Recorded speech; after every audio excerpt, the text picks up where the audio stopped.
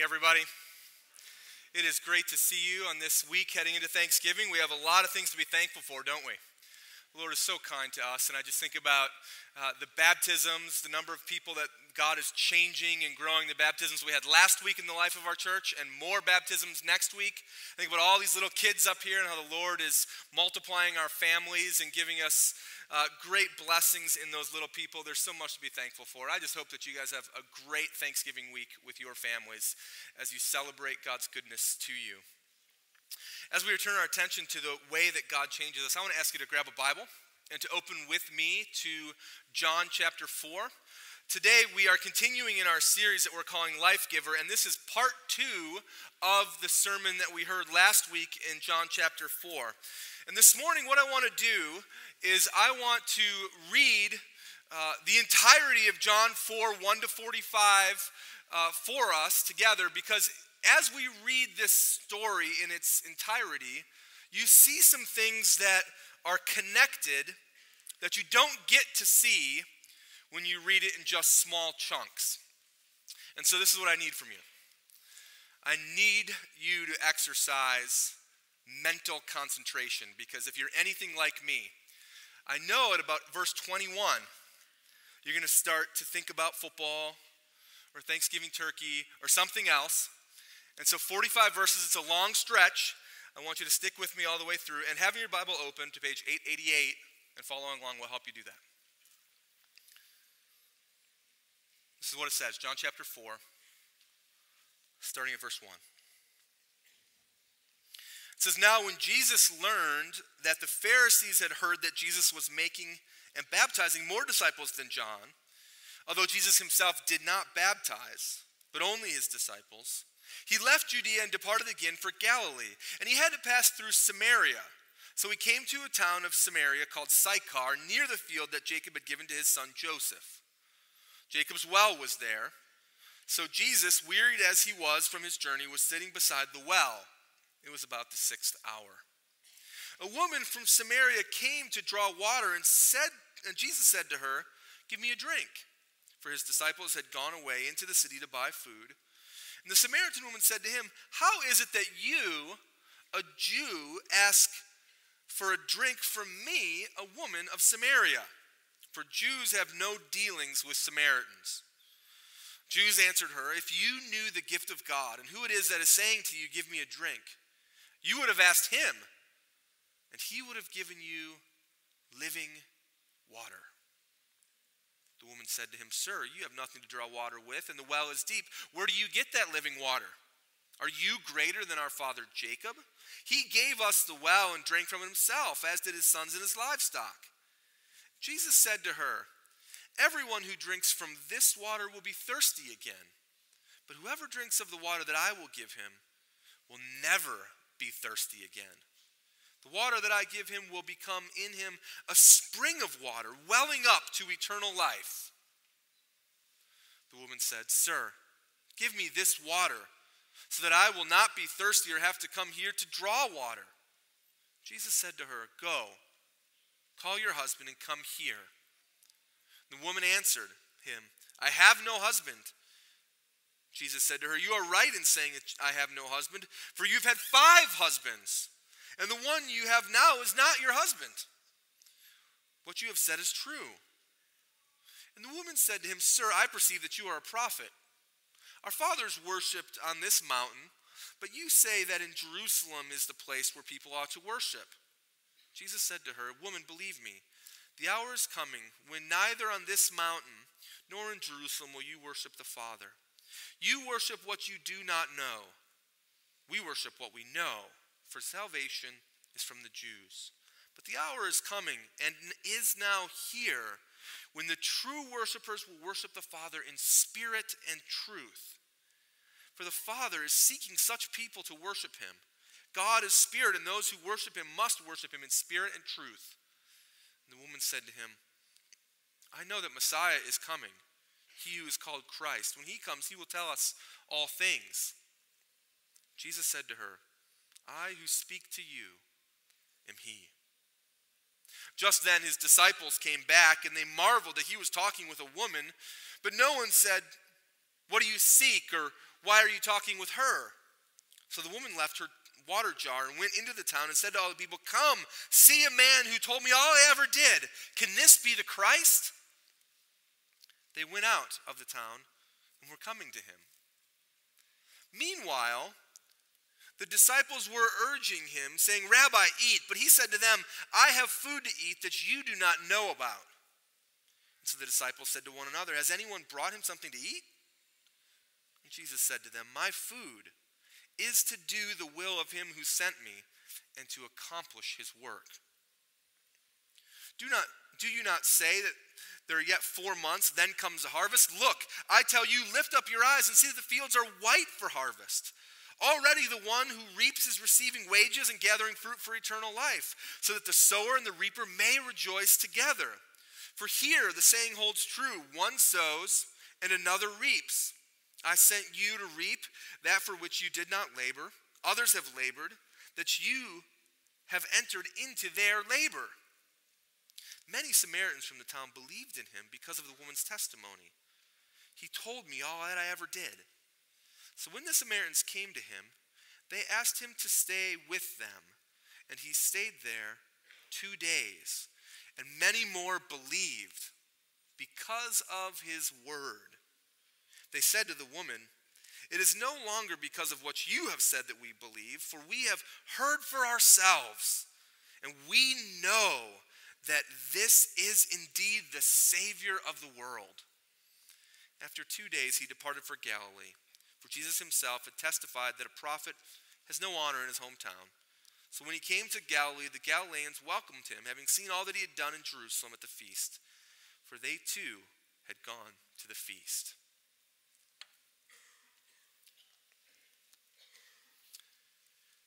Hunger and thirst, living water, lasting food, eternal life. The Gospel of John presents Jesus as the one who gives life. He's the life giver. Without him, you can't have life. With him, you can have life and have it to the full. With him, you can have life and have eternal life. And so it makes sense that if Jesus is the life giver, that he would use categories of our most fundamental desire and need: thirst and hunger, water and food, to help us understand what it means to have life. You can't live without water, and you can't live without food. And so Jesus points us to an even greater expression of living water and lasting food that gives us life. And so let me briefly show you the flow of the interaction here and remind us of a couple of things that we saw in the interaction with Jesus and the woman at the well as we move toward the second half of the chapter. We see that Jesus is the one who gives living water, and that living water quenches the thirst of our souls. Jesus interacts and he pursues this woman at the well, and he offers her this living water. And then we see kind of in the middle section there that he reveals what true worship really is and where it happens and how it relates to life. In the third part, he teaches his disciples about food, lasting food from God. And then we see the story conclude with many Samaritans who are converted to believe that he is the Savior of the world. And there's this progression of recognition that happens, particularly with the woman at the well. She, other than Jesus, becomes the central character of what's going on here. And as she interacts with Jesus, we see that she moves and even matures in her perspective of who he is. She starts with a bunch of polite titles for him. And then by the end, she's referring to him in ways and in titles that would communicate that she has faith or belief in him. Just look at a couple with me. We see that Jesus is introduced in verse 6 by his name being called Jesus. And then he seeks the woman out, and the woman refers to him as a Jew in verse 9. And then as sir or Lord, a common title of respect in verse 11 and verse 15 and 19. But then as Jesus talks to her more and he moves from what's going on the outside, this woman of Samaria, and he starts to talk about what's really happening on the inside of her life and of her heart and of her marriages and her past and how that indicates a level of thirst, she calls him a prophet in verse 19. And the story continues, and they start to talk about the nature of worship and connecting the fact that this man is clearly quite remarkable, and now he's saying things about the worship of God himself. We see that he is referred to, or she at least connects him to the idea that the Messiah is coming. Verse 25. And by the end of their interaction, she runs off to the town. She tells everybody that she knows, who is this? Could he possibly be the Christ? The one we've been waiting for, the Savior. She moves from titles that are polite and interactive to titles of belief and faith in who Jesus is. And part of the reason why she does that is because Jesus overcomes in her very midst a number of obstacles. You remember this if you were here last week. Jesus pursues this woman. Even though on the outside she's the wrong kind. And even though on the inside she is the wrong kind. I mean, she's an unclean woman. She's a half-breed Samaritan. She's a heretic in her beliefs. And she is an adulterer in her personal life. And yet, despite all of those things, he offers her living water. The water that quenches a thirsty soul. And this powerful interaction between Jesus and the woman at the well, we see that the conversation changes rather abruptly 2 times. Do you see it when we read it a minute ago? Jesus offers her living water and she says, yeah, where can I find that? And he says, go get your husband. Sort of a weird, abrupt change. And they never come back to living water again, the rest of the interaction. But he does that with one question. He cuts to the quick of her greatest hurts, her greatest needs, her greatest thirst to get to the inside of who she is and to prove that despite the depths of her sin, he is still going to offer her living water. Jesus knows the inside of you, every little bit of you. And despite the ugliest parts, he's still pursuing you. And the offer for living water stands for you to drink. The second abrupt change happens as they're speaking in verses 19 and 20. Jesus asks her about her husbands. She says, I have no husband. She's dodging the question. He says, you're right, you've had 5 husbands, and now you're with another man who's not your husband. And she says in verse 19 and 20, sir, I perceive that you're a prophet. Our fathers worshipped on this mountain, but you say that in Jerusalem is the place where people ought to worship God. That seems rather odd, doesn't it? Yeah, you're right, Jesus. I've had 5 failed marriages and now I have a live-in boyfriend. Hey, where do you think we should worship?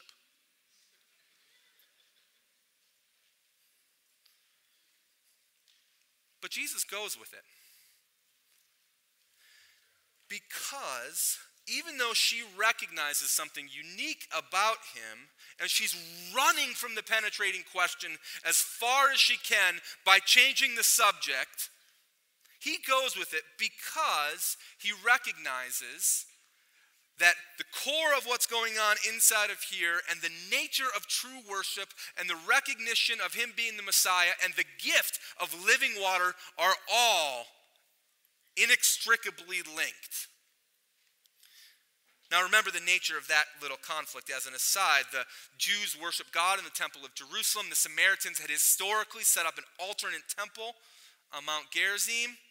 And so the Samaritan fathers worshiped there, the Jewish fathers worshiped in Jerusalem, and this continued on down through the ages. And Jesus says to her that this argument about Gerizim or Jerusalem is really only marginal in its effect, because all of it, as of right now, this very minute, is going to be replaced.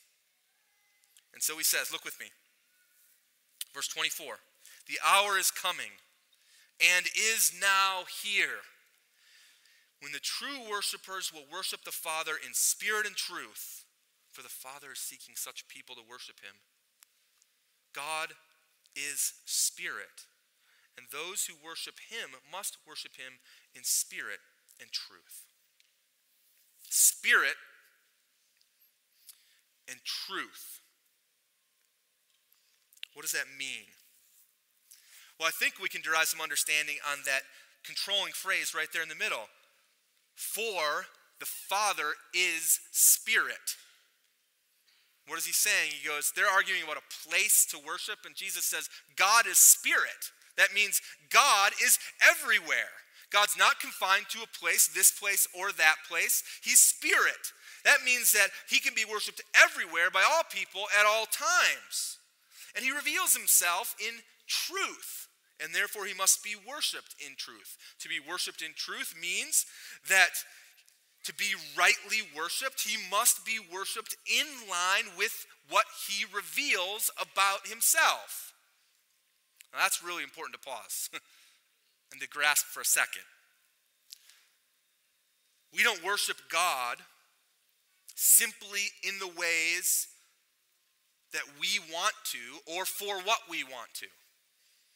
We worship God based on what he reveals about himself.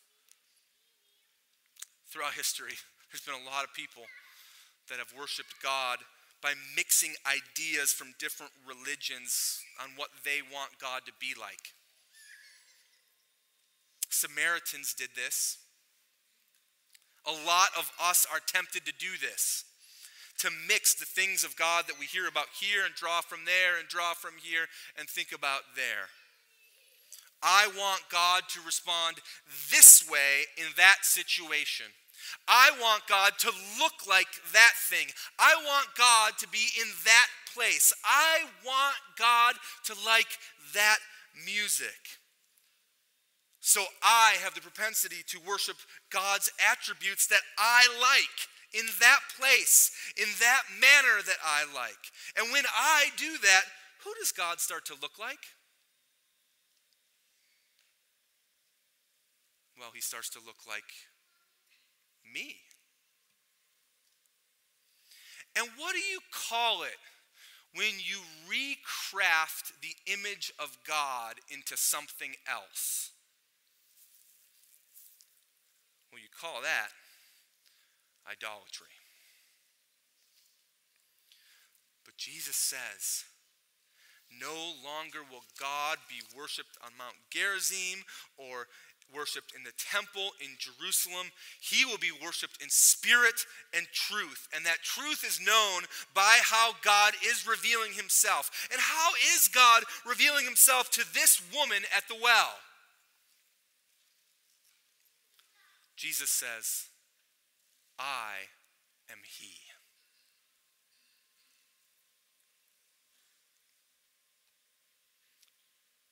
And immediately the disciples return. She goes off to tell everybody she can find about what she knows, and she invites them to come and see. The one that knows everything about her, and the one who has just defined for her what true worship of God looks like, and it looks like him. Because it is him. And the scene changes. The disciples had gone off to get food. All of them had gone off to get food. It's a bit peculiar that all of them had to go get food. Certainly they didn't need to all go, but Jesus had a divine appointment with this woman. And so they returned to give food to Jesus, and his response shows to them that he's not done yet.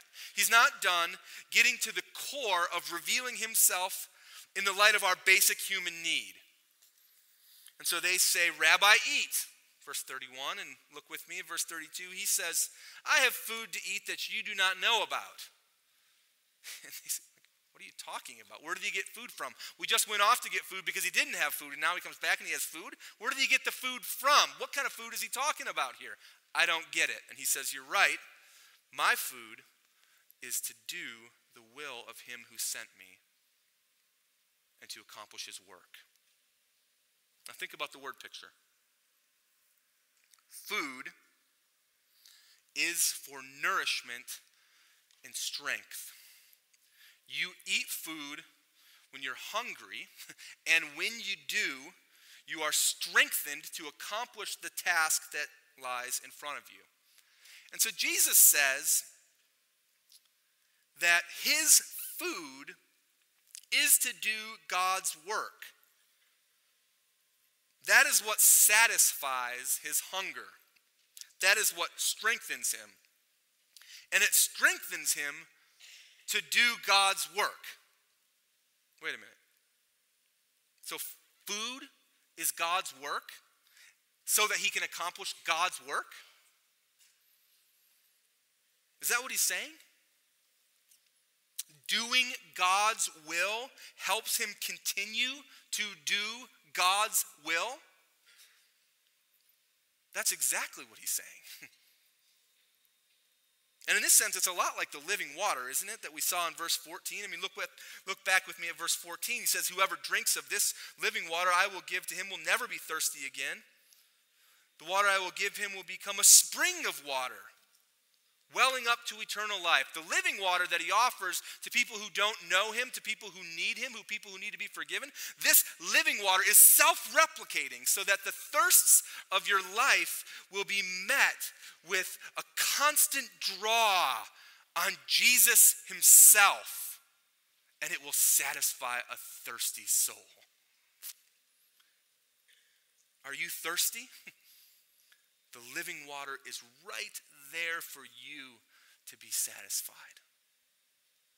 And now, likewise, he is saying that doing God's will helps him do God's will. It's self-replicating in its nature. And so what is God's work and what is God's will? Well, Jesus expresses this all throughout the Gospel of John. One such, you'll see on the screen behind me, chapter 6, verses 38 and 39. Jesus says, for I have come down from heaven not to do my own will, but to do the will of him who sent me.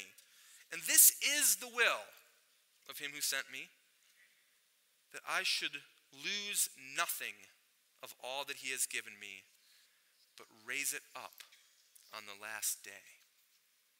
So the will of the Father for the Son is to seek and to save the lost. It is to give eternal life. It's to lose no people that God has given him, but to give them eternal life, to raise them up on the last day. And in giving them eternal life, the Father is glorified through the work of the Son. And Jesus now here is announcing, this is my mission, this is my purpose. I'm starting something that will not be stopped. I'm going to be giving people eternal life. And as I do, I'm doing the will of the Father. And as I give it more. I'm strengthened, I'm sustained to keep giving it. But let's pause for a second and see what that means for us. He's using language of our most primal human needs and desires. Food and water. Our most fundamental desire, thirst and hunger. He's pointing to our greater needs. You can't live without water, and you cannot live without food. Friends, in so many ways, we are like the woman at the well. In so many ways, always thirsty, yet never being fulfilled. Maybe it's not 5 failed marriages or 5 husbands, but we pursue all kinds of things to scratch the itch, to meet the desire, to satisfy thirst that only God himself can satisfy. The next pleasurable moment, the next moment of adulation, the next material possession, the next trophy on the wall, and all of it is good. For a minute, and then we're thirsty again. But Jesus offers thirst be quenched with living water. Water that keeps on giving as you put your faith in him, as he forgives you, and as he gives you eternal life. You don't need to stay at that well. He gives you a better one. And it's interesting that he saves the second of our fundamental desires, hunger. How he saves that one for a teaching with his followers. Did you notice that? It doesn't take long to know how much hunger we as Christians still have. It's very real. It's very powerful. And friends, I have met so many Christians who are hungry, but they don't pursue lasting food. I wonder if you might be one. A person who knows Jesus, who's tasted the living water, who has the promise of eternal life, but they're unsatisfied because you're not eating real food. And there's a great analogy in here, like my 3-year-old, who every night at dinner does not want to eat what's on the table in front of him, and then every night he goes to bed hungry. Except on those rare nights when he takes the advice of mom and dad and says, that's what you have to eat, and eat it, and he goes, oh, that's good. This is like the young Christian who does not eat real food because they're not doing the work of the Father. But for those who actually taste the real food, they go, oh, wow, I don't know why I waited so long to have this food. It's really good. Perhaps your dissatisfaction or your hunger is showed in boredom. Perhaps it's shown itself in apathy. Perhaps your dissatisfaction is shown in the fact that you go back and seek the things that you used to seek before you knew Jesus. The things that you thought would satisfy you, and now you're trying to help them or make them satisfy you again. But all of that points to just a dissatisfaction with what you're doing, and it shows that you're hungry. And so follow the example of Jesus here. If his food is to do the work of the Father, then your food is to do the work of the Father. And if you don't, you will never be satisfied in this life. What is his work for you? Is it the same as it is for his Son? Not entirely, but there's a whole lot of overlap there. 1 Thessalonians chapter 4, verse 3 says, this is the will of God, your sanctification.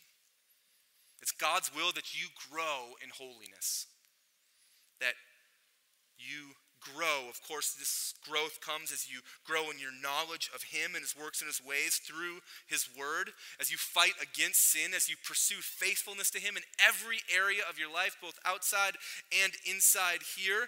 But it also comes in participating in the very thing that Jesus is talking to about his disciples right here.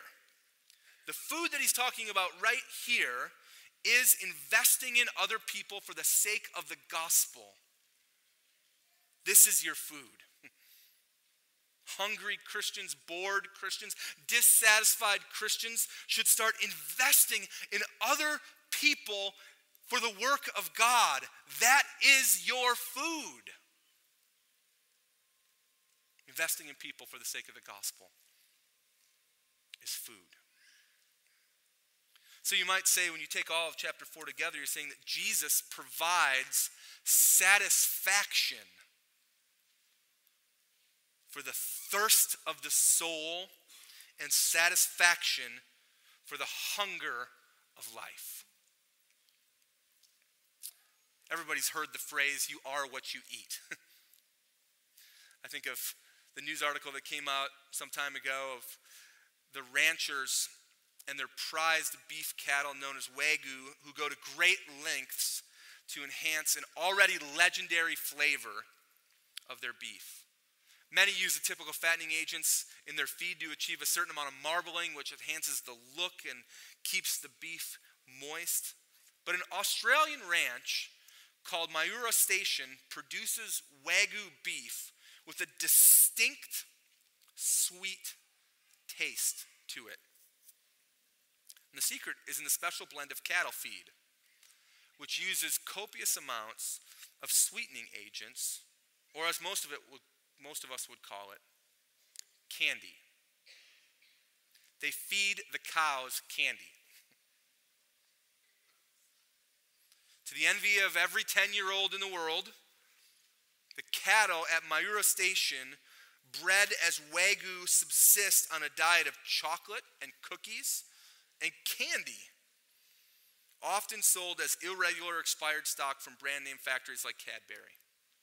The regular feed, of course, is much more pedestrian. It's wheat and hay and ryegrass and maize. But Candy Mix is the special edition that the cattle eat for the last few months of their life before they're processed. The unorthodox approach appears to be working. The most choice cuts of Wagyu beef from Mayura Station can retail for as much as $300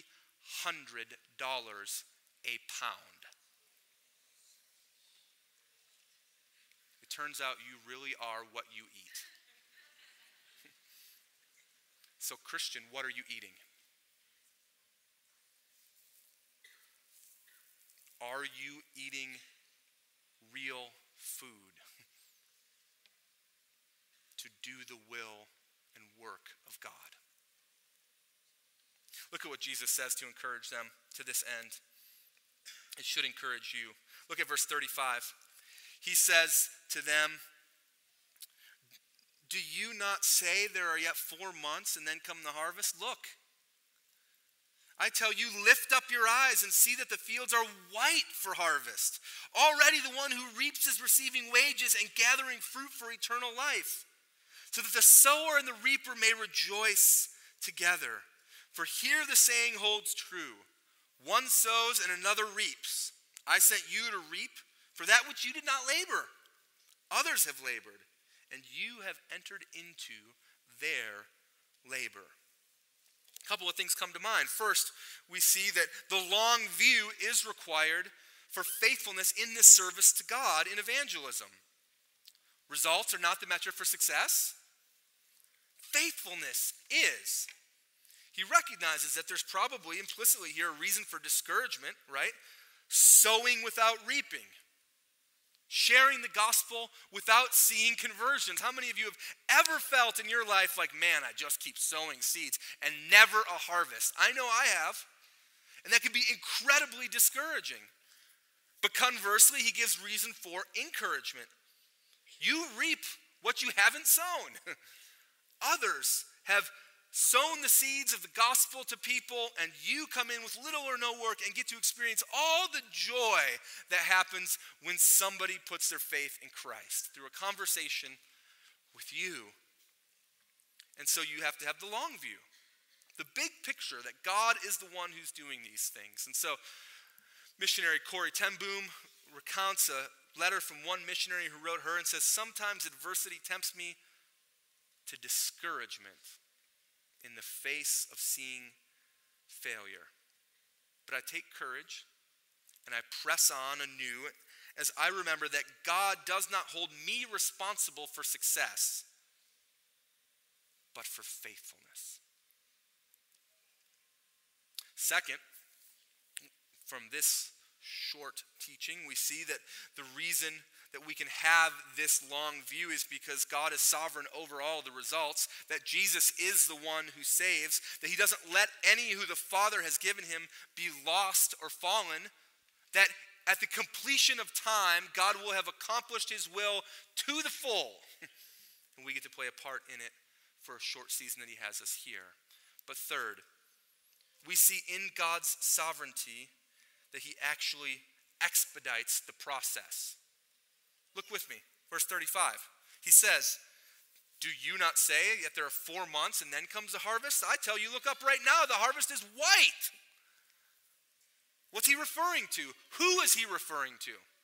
He's referring to the woman who just left 5 minutes ago after being met at the well, went back told the whole village, and now a whole bunch of them are coming back to recognize Jesus as the Savior of the world. It's amazing that the sower and the reaper come together all at the same time, and this is in fulfillment of the prophecy of Amos chapter 9. God said that in his kingdom these things will happen according to his sovereign purposes. Look at this. It says, hundreds of years before Jesus came, behold, the days are coming, declares the Lord, when the plowman shall overtake the reaper, and the treader of grapes, him who sows the seed. And the mountain shall drip sweet wine, and the hills shall flow from it. What is he saying? He's saying that it doesn't take a natural germination process for the seed to move from planting to harvest. It means that God brings the sower and the reaper together in his own sovereign purposes, that from the very moment someone can hear the gospel, they could become saved if he so desires it. In the kingdom of Jesus, the sower and the reaping of souls for the harvest of God are brought into one. Only Jesus can do that. And he calls us to take a part of it. And when we do, it's food for us. Jesus provides satisfaction for thirst of the soul and satisfaction for hunger of life. And the story ends with the Samaritans coming back and exercising true faith. The woman went and told them to come and see the one that I saw. Come and hear the things that I've heard. Come and see this one who's the Christ. It's not coincidence that this idea of coming and seeing is not the first time we've heard it in this Gospel of John. The disciples, when they were first called, went to their brothers and to their friends and said, hey, come and see this guy. Meeting Jesus personally is part of faith in him. And they make this profession of faith. Verse 42. They said to the woman, it's no longer because of what you have said that we believe, for we've heard for ourselves. And we know this is indeed the Savior of the world. These people didn't need to see a miracle. They heard the testimony, they met the Messiah, they put their faith in him as Savior, and right there, they received living water. And the disciples saw the white harvest being harvested right before their eyes. And right there, they witnessed lasting food. And the Samaritans and the Jews are now worshiping together, and right there, they experienced what it meant to worship in spirit and in truth. Because Jesus provides satisfaction for the thirst of the soul and satisfaction for the hunger of life. So the question is are you feeding on the work of God? I close with this. C.S. Lewis once wrote, creatures are not born with desires unless satisfaction for those desires exists. A baby feels hunger. Well, there's such a thing as food. A duckling wants to swim. Well, there's such a thing as water. If I find myself a desire which no experience in this world can satisfy, the most probable explanation is that I was made for another world. If none of my earthly pleasures satisfy it, that does not prove that the universe is a fraud. Probably, earthly pleasures were never meant to satisfy it, but only to arouse it, to suggest the real thing. Hunger, thirst, living water, lasting food, and the desires of life. And only Jesus provides satisfaction for the thirst of your soul and for the hunger of this life. Let's pray and thank him for that. Lord God, we ask for your forgiveness for the many times that we seek to satisfy our thirst through other means. God, we ask for your forgiveness for living in ongoing hunger for life, expressed in all kinds of ways, boredom, apathy, sinful temptation, and on, instead of feeding on the work that you have us to do.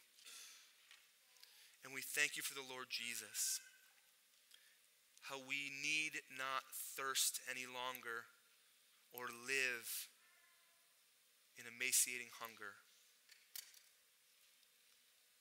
That through knowing him and loving him and following him, we can have true satisfaction. Amen.